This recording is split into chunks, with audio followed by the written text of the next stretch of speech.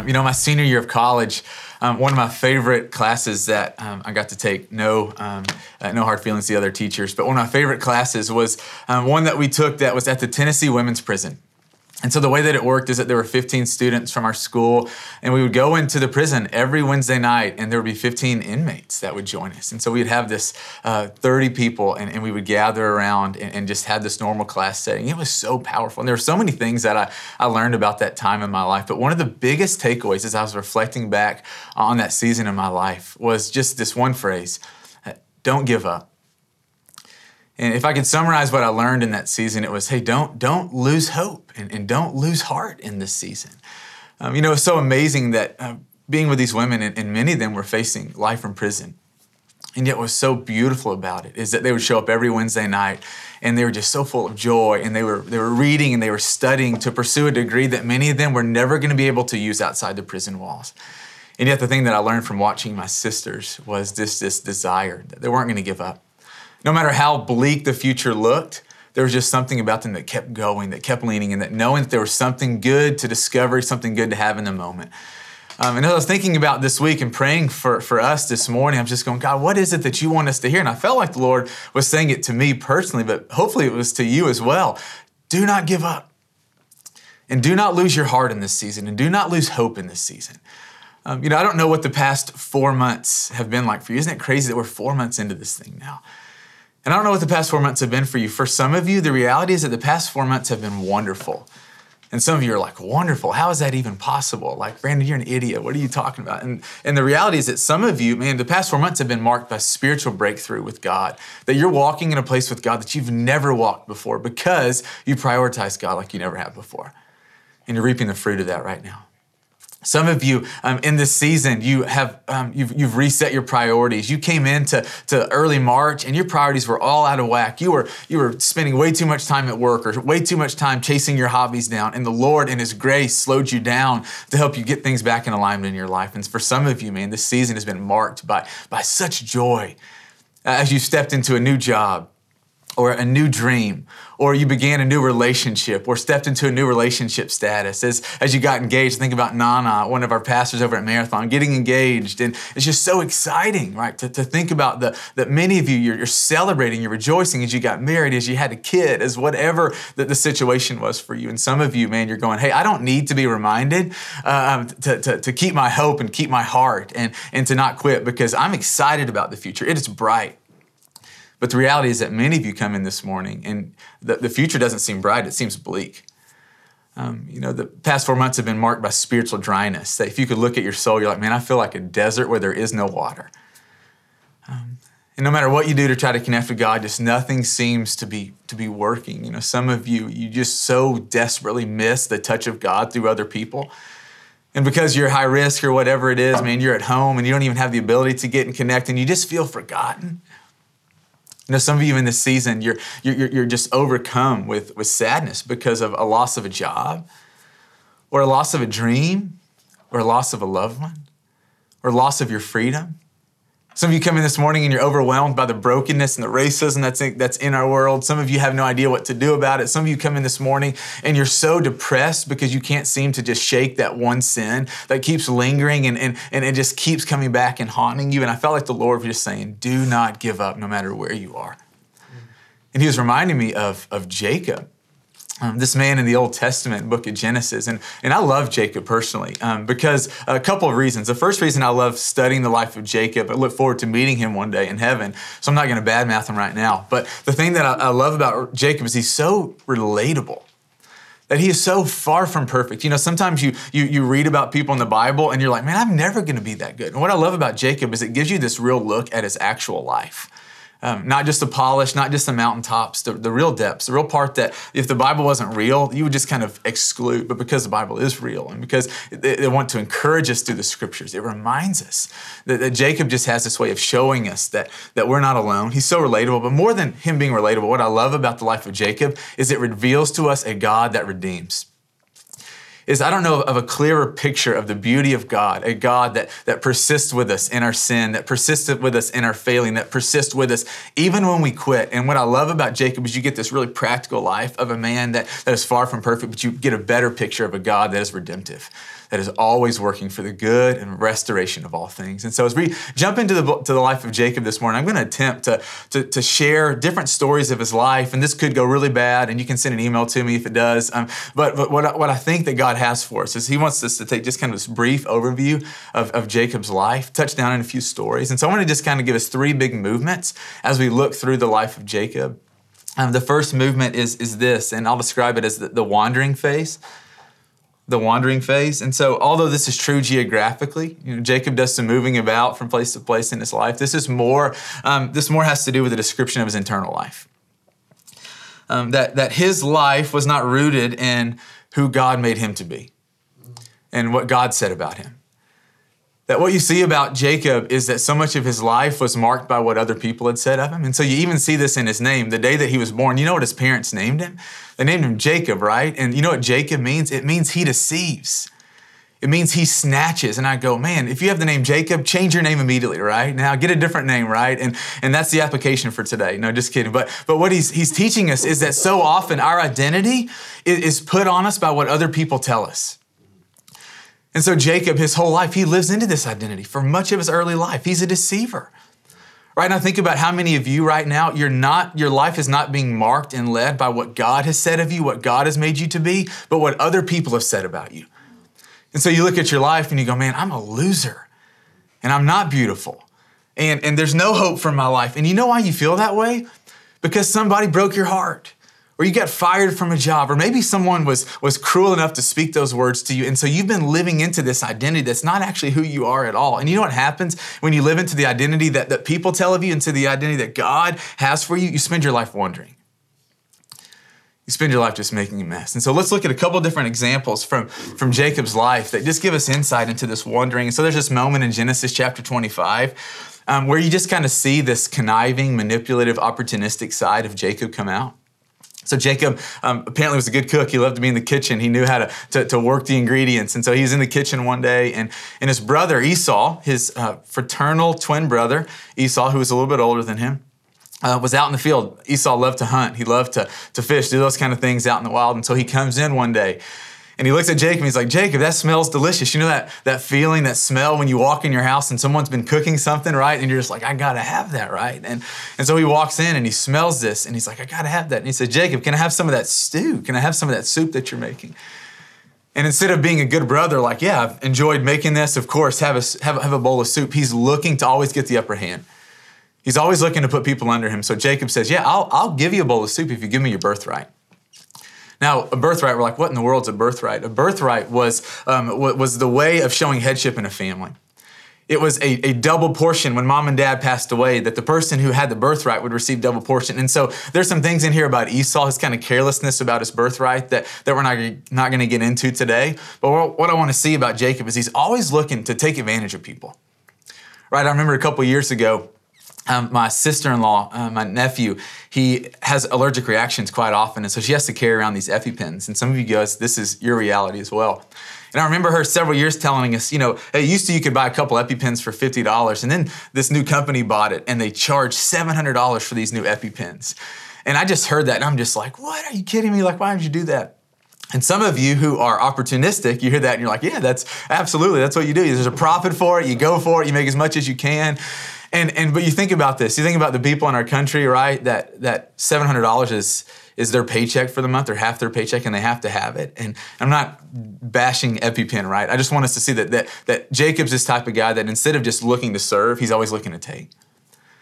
You see this in Genesis chapter 27, another really example where you see the manipulative, deceitful side of Jacob. And so his father Isaac is on his deathbed. He's old, he's blind. And he calls to Isaac and Isaac calls to his oldest son, Esau, and he says, Esau, I want you to go out to the field, and I want you to find some game and come back and prepare it. We're going to have a meal, and I'm going to just bless you as the oldest son. I don't know how many more years my life has, and I want to pass the blessing on to you. And so Jacob's mom, Rebecca, overhears this conversation. And she quickly calls Jacob and she says, Jacob, quick, I want you to go get a goat out in the field, and we're going to kill this goat, and we're going to prepare it, and we're going to serve it to your father, and you're going to dress up like your brother Esau so that you can get the blessing instead of your brother. And we hear this and we're like, what are you talking about? Like, how could you possibly do this? And what you understand about Jacob is that although it wasn't his idea, he just kind of goes along with it. That he's a man that doesn't stand on high moral ground. That there's this man of low character. You look at this story and he has a chance to be like, Mom, that's not right. I'm not going to do that. But instead, he just follows the crowd. He goes along with what other people want him to do. And you see this just in his life, just this marked by not having a backbone. He's this man that doesn't have any character. He's not the type of guy that you want marrying your daughter or hanging out with your son. And it's interesting, as I was reading about Jacob this week, it's so frustrating because you don't like Jacob, but you also relate to him.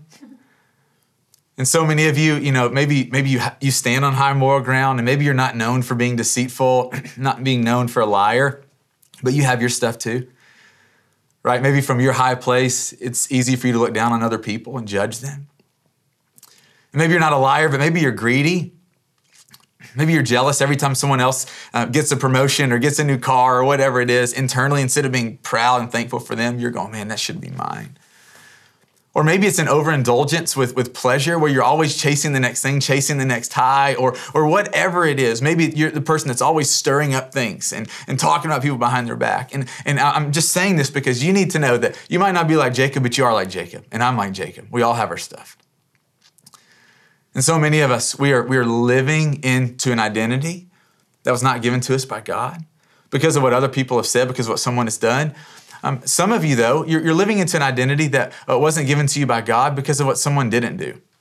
And God really opened my eyes to this week in the life of Jacob. That Jacob, you read this in Genesis chapter 25. Throw up that verse if you don't mind. Verses 27 through 29, it says that the boys grew up, Esau and his brother Jacob.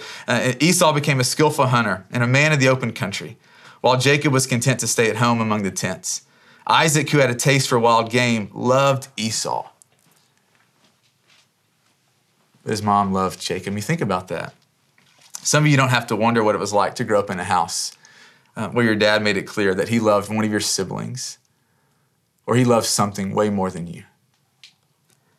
I've been reading a lot of John Eldredge books recently, this book, Wild at Heart, this another book called Fathered by God, and he talks about the importance of a father in the development of a child and how it can send children into a tailspin wandering if the father doesn't delight in his kids. And although you're frustrated with Jacob, you go, man, I kind of feel for the guy. And I wonder what it was like where his father made it clear that he loved Esau, but that Jacob was always second class. And so you look at this guy's life and you see the wandering in his heart. The second kind of movement that we could talk about in Jacob's life is the interruption. So you discover in Genesis chapter 27 that Jacob decides to go along with his mom's plot. And so he dresses up like his brother Esau. He puts goat skins on his arms because Jacob's not a very hairy man and his brother was. And he walks in and he steals his brother's blessing. He tricks his father. And I don't know about you, but I don't know what he was imagining, how things were going to go after that. Like if he just thought, hey, after I steal it, everything will be good. We'll just sit down. Life will go on as normal. I don't know if you ever had a moment like that where you do something and it just blows everything in the family up. Right? I remember, this didn't blow my family up, but I remember when I was in elementary school, my next door neighbor, his first name was Trevor. I'm not going to give you his last name because I don't want you to Facebook him and shame him. So we were playing in my house. We were playing Legos. And here's what you need to know is that previous to this day, he had this pirate Lego that I really wanted. And so we were playing at his house and I, somehow deceitfully Jacob, put that Lego in my pocket and took it to my house. And it was great for a couple weeks because he had no clue what happened to it. And then one day it backfired because he comes over to my house to play and we're playing on the floor and he's like, that's my pirate Lego. And I'm like, yeah, you're right. Like, I'm not going to lie anymore. It is. And I remember him taking that Lego and stomping all the way down the stairs and all the way across my yard and his yard. And I'm just yelling like, Trevor, come back. Like, we got all day playing together. And I quickly learned like there are consequences for your actions. And what happened for Jacob was this completely brokenness in his family. He's already estranged from his father. Esau, this is what Esau does in Genesis chapter 27, verse 41. It says, Esau held a grudge against Jacob because of the blessing his father had given him. He said to himself, the days of mourning for my father are near, and then I will kill my brother Jacob. And so Jacob leaves. He leaves everything that is known, everything that's familiar, and he leaves by himself. And so you keep reading and you realize that he's out in this desert, like going to a new place, and he doesn't have anything that he thought he was going to have. And I spent some time listening to Tim Keller this week, a pastor up in New York. And he was talking about a couple of insights that I'd not ever seen in this story before. He was talking about how although Jacob had a spiritual heritage, like his spiritual heritage was rich, his dad and his granddad, they knew God personally. He didn't. And so you get into the story and what you discover is that so often, man, when you're going through hard times, the things that people of God do, who do you turn to in moments of hard things? You turn to the Lord. I remember my friend Jonathan Aiken several years ago. He called me up and he's like, hey man, I'm entering into the season of just needing the Lord to speak. I'm going to pray, I'm going to fast. Would you join me in this? And I'm going, man, that is what a follower of Jesus does in seasons of hardship. They press into the Lord. You get in, you read about Jacob, and you know what you discover that he doesn't do? He doesn't pray. He doesn't press into the Lord. Tim Keller presses in and he says that when Jacob and Esau were in the womb, twins, that his mom goes to see this prophet and she feels all these things. I don't know what that feels like to have babies rumbling around in your belly. And this was before the days of sonogram. She had no idea what was going on. So she goes to see this prophet and she's like, hey, what is going on inside me? And this prophet looks at Rebekah and says, there are two people inside your belly. And they're going to be at war with one another. And the younger one's actually going to be greater than the older one, that the younger one's actually going to be stronger. And so I can just imagine how many times Rebekah told him that he had this spiritual pedigree to live into. And yet you look at his life and he's not living into it. And I can only imagine as he's sitting in the desert by himself, and his relationship with his mom's now gone. And he sabotaged his relationship with his brother. And his relationship with his dad's gone. And now he's by himself. And I wonder if he's just looking at his life going, God, you are so far from me. You are so far from keeping your promises. That you said that I would be great, that I would be a blessing, that I would be strong, and I'm nothing. Everything's been stripped away. I'm in the desert by myself. I have nothing, no relationships. And I go, how many of you can relate to that right now? You think about some of the things that God said to you. Man, God says, I will never leave you. I'll never forsake you. And yet you look at your life and that's not what it feels like. Or some of you, maybe right now, God is allowing you to go through an incredibly hard season. Or maybe he allowed you to go through a hard season many years ago. And you're going, God, you're angry. God, why would you allow me to go through this? God, why in the world would you let me endure this? If you are so good, if you promised to be with me, why don't I feel it? Why would you ever let me go through this? And so many of you, what is happening is the same that happened to Jacob, is he shut the door to God in his life. Because he felt like God wasn't doing his end of the deal. And what I love is that even though we shut the door to God, it doesn't shut God out from us. And so what you see is that God shows up, and although he is running, God is coming after him. That although that door is shut, Jacob and Jacob's life to God, God shows up and starts knocking. And so you see this in Genesis chapter 28, starting in verse 12. It says, one night, Jacob, while he was by himself in the desert, driven away from everything that he knew, he saw a stairway resting on the earth in his dream, with its top reaching to heaven, and the angels of God were ascending and descending on it. There above it stood the Lord, and he said, I am the Lord, the God of your father Abraham and the God of Isaac. I will give you and your descendants the land on which you are lying. Your descendants will be like the dust of the earth, and you will spread out to the west and to the east, to the north and to the south, and all peoples on earth will be blessed through you and your offspring. Listen to this. And I am with you. And I will watch over you wherever you go, and I will bring you back to this land, and I will not leave you until I have done what I have promised you I'm going to do. And when Jacob awoke from his sleep, that's the kind of dream you want, right? Jacob awoke from his sleep. He thought, surely the Lord is in this place, and I was not aware of it. He was afraid, and he said, how awesome is this place? This is none other than the house of God. This is the gate of heaven. And what is so encouraging about this part of the story is that this is who our God is. That God comes to and is comfortable with those who are running from him, who have disregarded him, who have given up on him, that our God always takes the first step. Do you understand that Jacob was not seeking God when God encounters him? What was Jacob doing? He was running away from God. And isn't that true today? For those of you who are followers of Jesus, think about your life when God found you. When did God wake you up to the reality of him? When did you go from knowing about God to actually knowing God? Seriously, think about that moment where knowledge became faith. Where things that you knew, you've been told, suddenly you believed it and you knew it deep in your heart. This story, I believe, is meant to show us the kindness of God. That God doesn't require that sinful people get their lives together in order to come back to him. This story is proof that God meets us and he wants us right where we are in all of our brokenness not because we have anything to offer him, but because we need him and because he loves us. And you see what I love about this moment is that this moment is what starts the transformation in Jacob's life. And God takes the first step toward him. And what I love about this, the rest of his life, he is still a work in progress.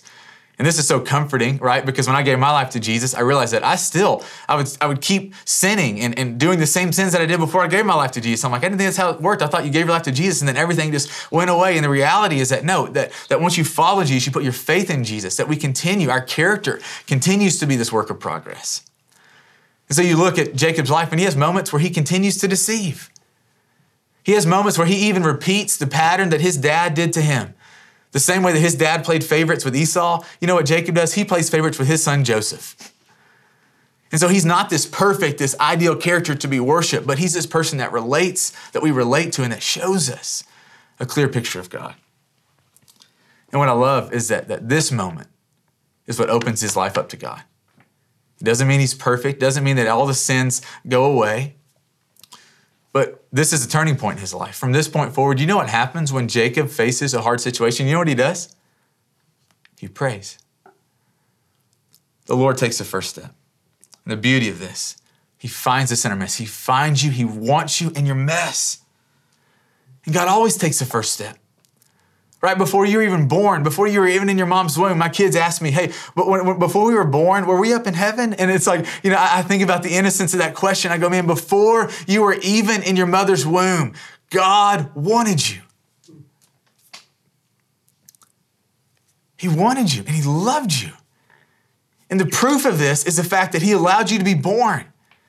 And you go, Brandon, what do you mean? Man, because before you were even born, his son died on the cross. His son Jesus came and he emptied himself and he was stretched out and he bled and he died and he suffered and his body was taken off. And 3 days later, he was raised back to life. And he did this. Why? Because he wanted you to know that he's taken the first step. And whenever you believe this, whenever you receive this for yourself, that Jesus died, his blood was shed, not just for your friends in your house church or your co-workers, but for you, it opens you up to God. We looked at these phases in Jacob's life, the wandering, the interruption. The last phase I want us to look at real quickly is the redemption. So Jacob spends 20 years running from his family. Think about if you left home at 18, you left mom and dad, you left your siblings, you left granddad, whoever it was that raised you, and you didn't see him for the next 20 years. So from 18 to 38, you don't see anyone you know. Can you imagine what that would feel like? After 20 years, the Lord shows up to Jacob. And Jacob, what's so cool is he's now open to the Lord. He's praying to the Lord in hard things. He's letting his life be shaped by the words of the Lord. So God shows up and says something. And instead of treating it casually, he goes, I'm going to do what you say. I see that you took the first step towards me. I see that you love me, that you want me. I'm going to trust you. And so in Genesis chapter 31, the Lord shows up and says, Jacob, it's time to go home. And Jacob's response is what any of our response would be. He's afraid. Why is he afraid? Because who's at home? Esau's at home. Esau's at home. And you remember what he did to Esau 20 years later? Or 20 years earlier, right? He cheated. He'd stolen. He had to flee because Esau was going to kill him. And you know this, right? You know people in your life that have held grudges for longer than 20 years. And so it's not unrealistic that Jacob's going, man, I'm going to show up. God's invited me back into this battlefield where I'm going to die.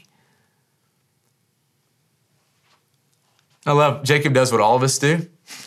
He tries to think about ways to appease his brother. He's like, here's what I'll do. I'll give him some amazing gifts so that hopefully he'll forget it. And I'll show up with this presentation and hopefully he'll overlook it and forget it. And so he's plotting the gifts and he's plotting his speech. And I love this in Genesis chapter 33, verse 1. It says, Jacob looked up and there was Esau coming with 400 men. He's like, this is even worse than I thought. So he divided the children among Leah, Rachel, and the 2 female servants. And listen to this. He himself went on ahead and he bowed down to the ground 7 times as he approached his brother. He's humble. He's repentant. But Esau ran to meet Jacob, and he embraced him. He threw his arms around his neck, and he kissed him, and they wept. And Jacob says in verse 10, "For to see your face is like seeing the face of God, now that you've received me favorably." Whoa. What an incredible moment. I wonder if Jacob thought the rest of his life was going to be marked by hostility between he and his brother. And he shows up this day, and the forgiveness that he receives from his brother brings him tears.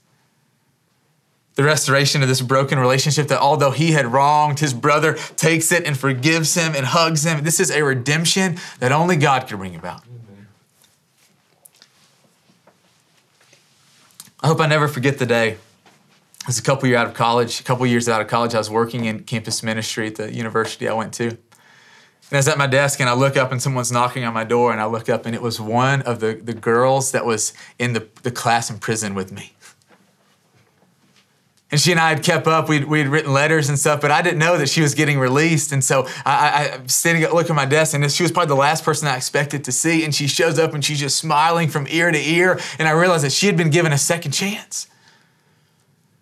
That the restoration was possible, that she had a chance to live into the degree that she had earned, that this story of redemption was possible. And I remember just seeing that and feeling such joy and happiness for her. Our God is a God who redeems. I was thinking about how to wrap this up today, and the reality is that not every story in life ends this way, this side of heaven. Not every relationship is restored.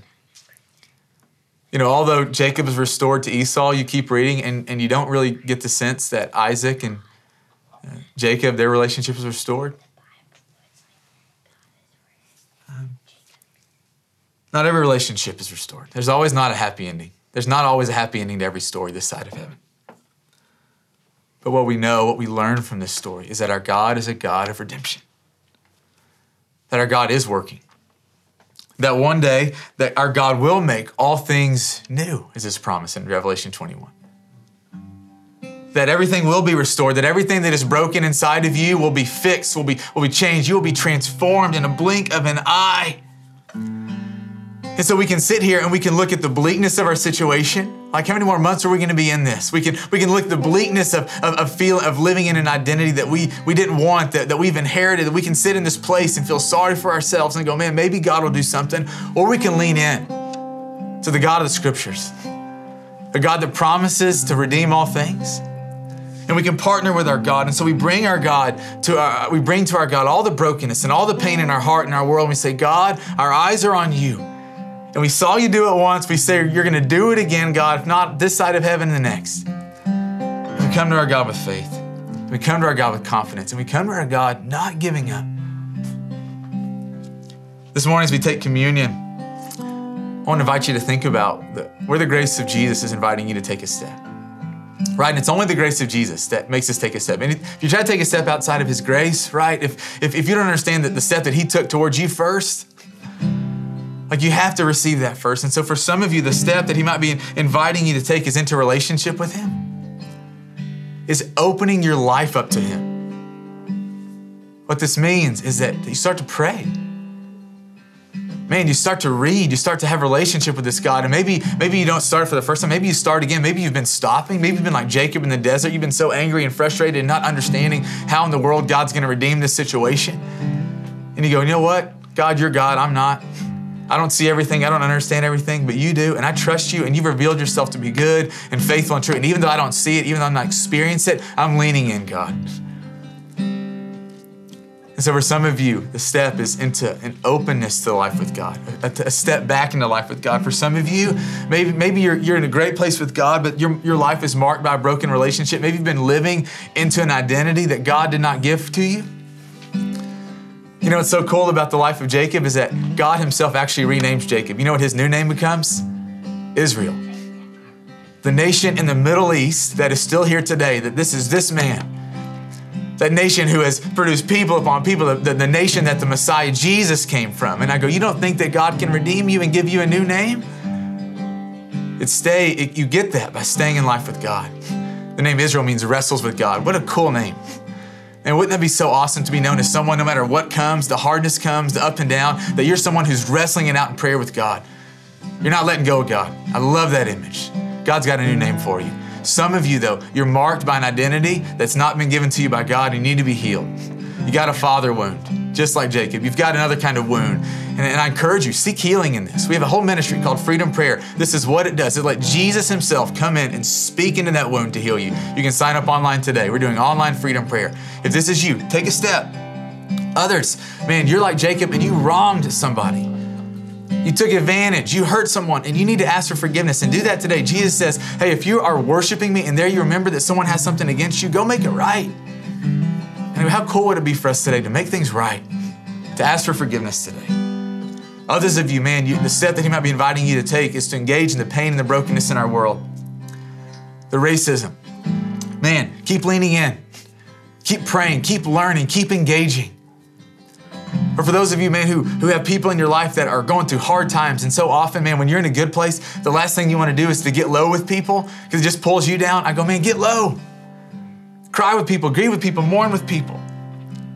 Maybe the step the Lord's inviting you to take is to keep pursuing the lost in this season. Man, let's not lose our eyes on the fact that there will be people that will spend eternity outside of God's love and grace. And let that not be because we were unwilling to speak and to share and to pray. I go, man, may we turn up the heat in that. May we not lose hope. May we not lose heart. Ethos Church, do not give up. Do not give up. And I know it's hard, but you can do it. Keep pressing on. Keep pressing into the Lord. Let me pray. God, thank you for today. Thank you for your words. God, I pray that anything that was from you would stick and it would bear 100-fold fruit because it's you. I pray that our eyes are on you, that our confidence isn't upon anything other than you and who you said you to be. And God, we want to know you. We want to walk with you. We want all of our faith to be in you. We want to reflect you. God, would you use us to bring so much healing in this world, more than we even thought possible. God, I don't know what's going to happen, but I know that this season, you're going to redeem it. You're going to use it for the good of those who love you. And so, God, we're just saying that we love you, that we need you. We're leaning all the way in. We pray this in the name of Jesus. Amen. I invite you to take the next few minutes to discuss where's the Lord and his grace inviting you to take the next step.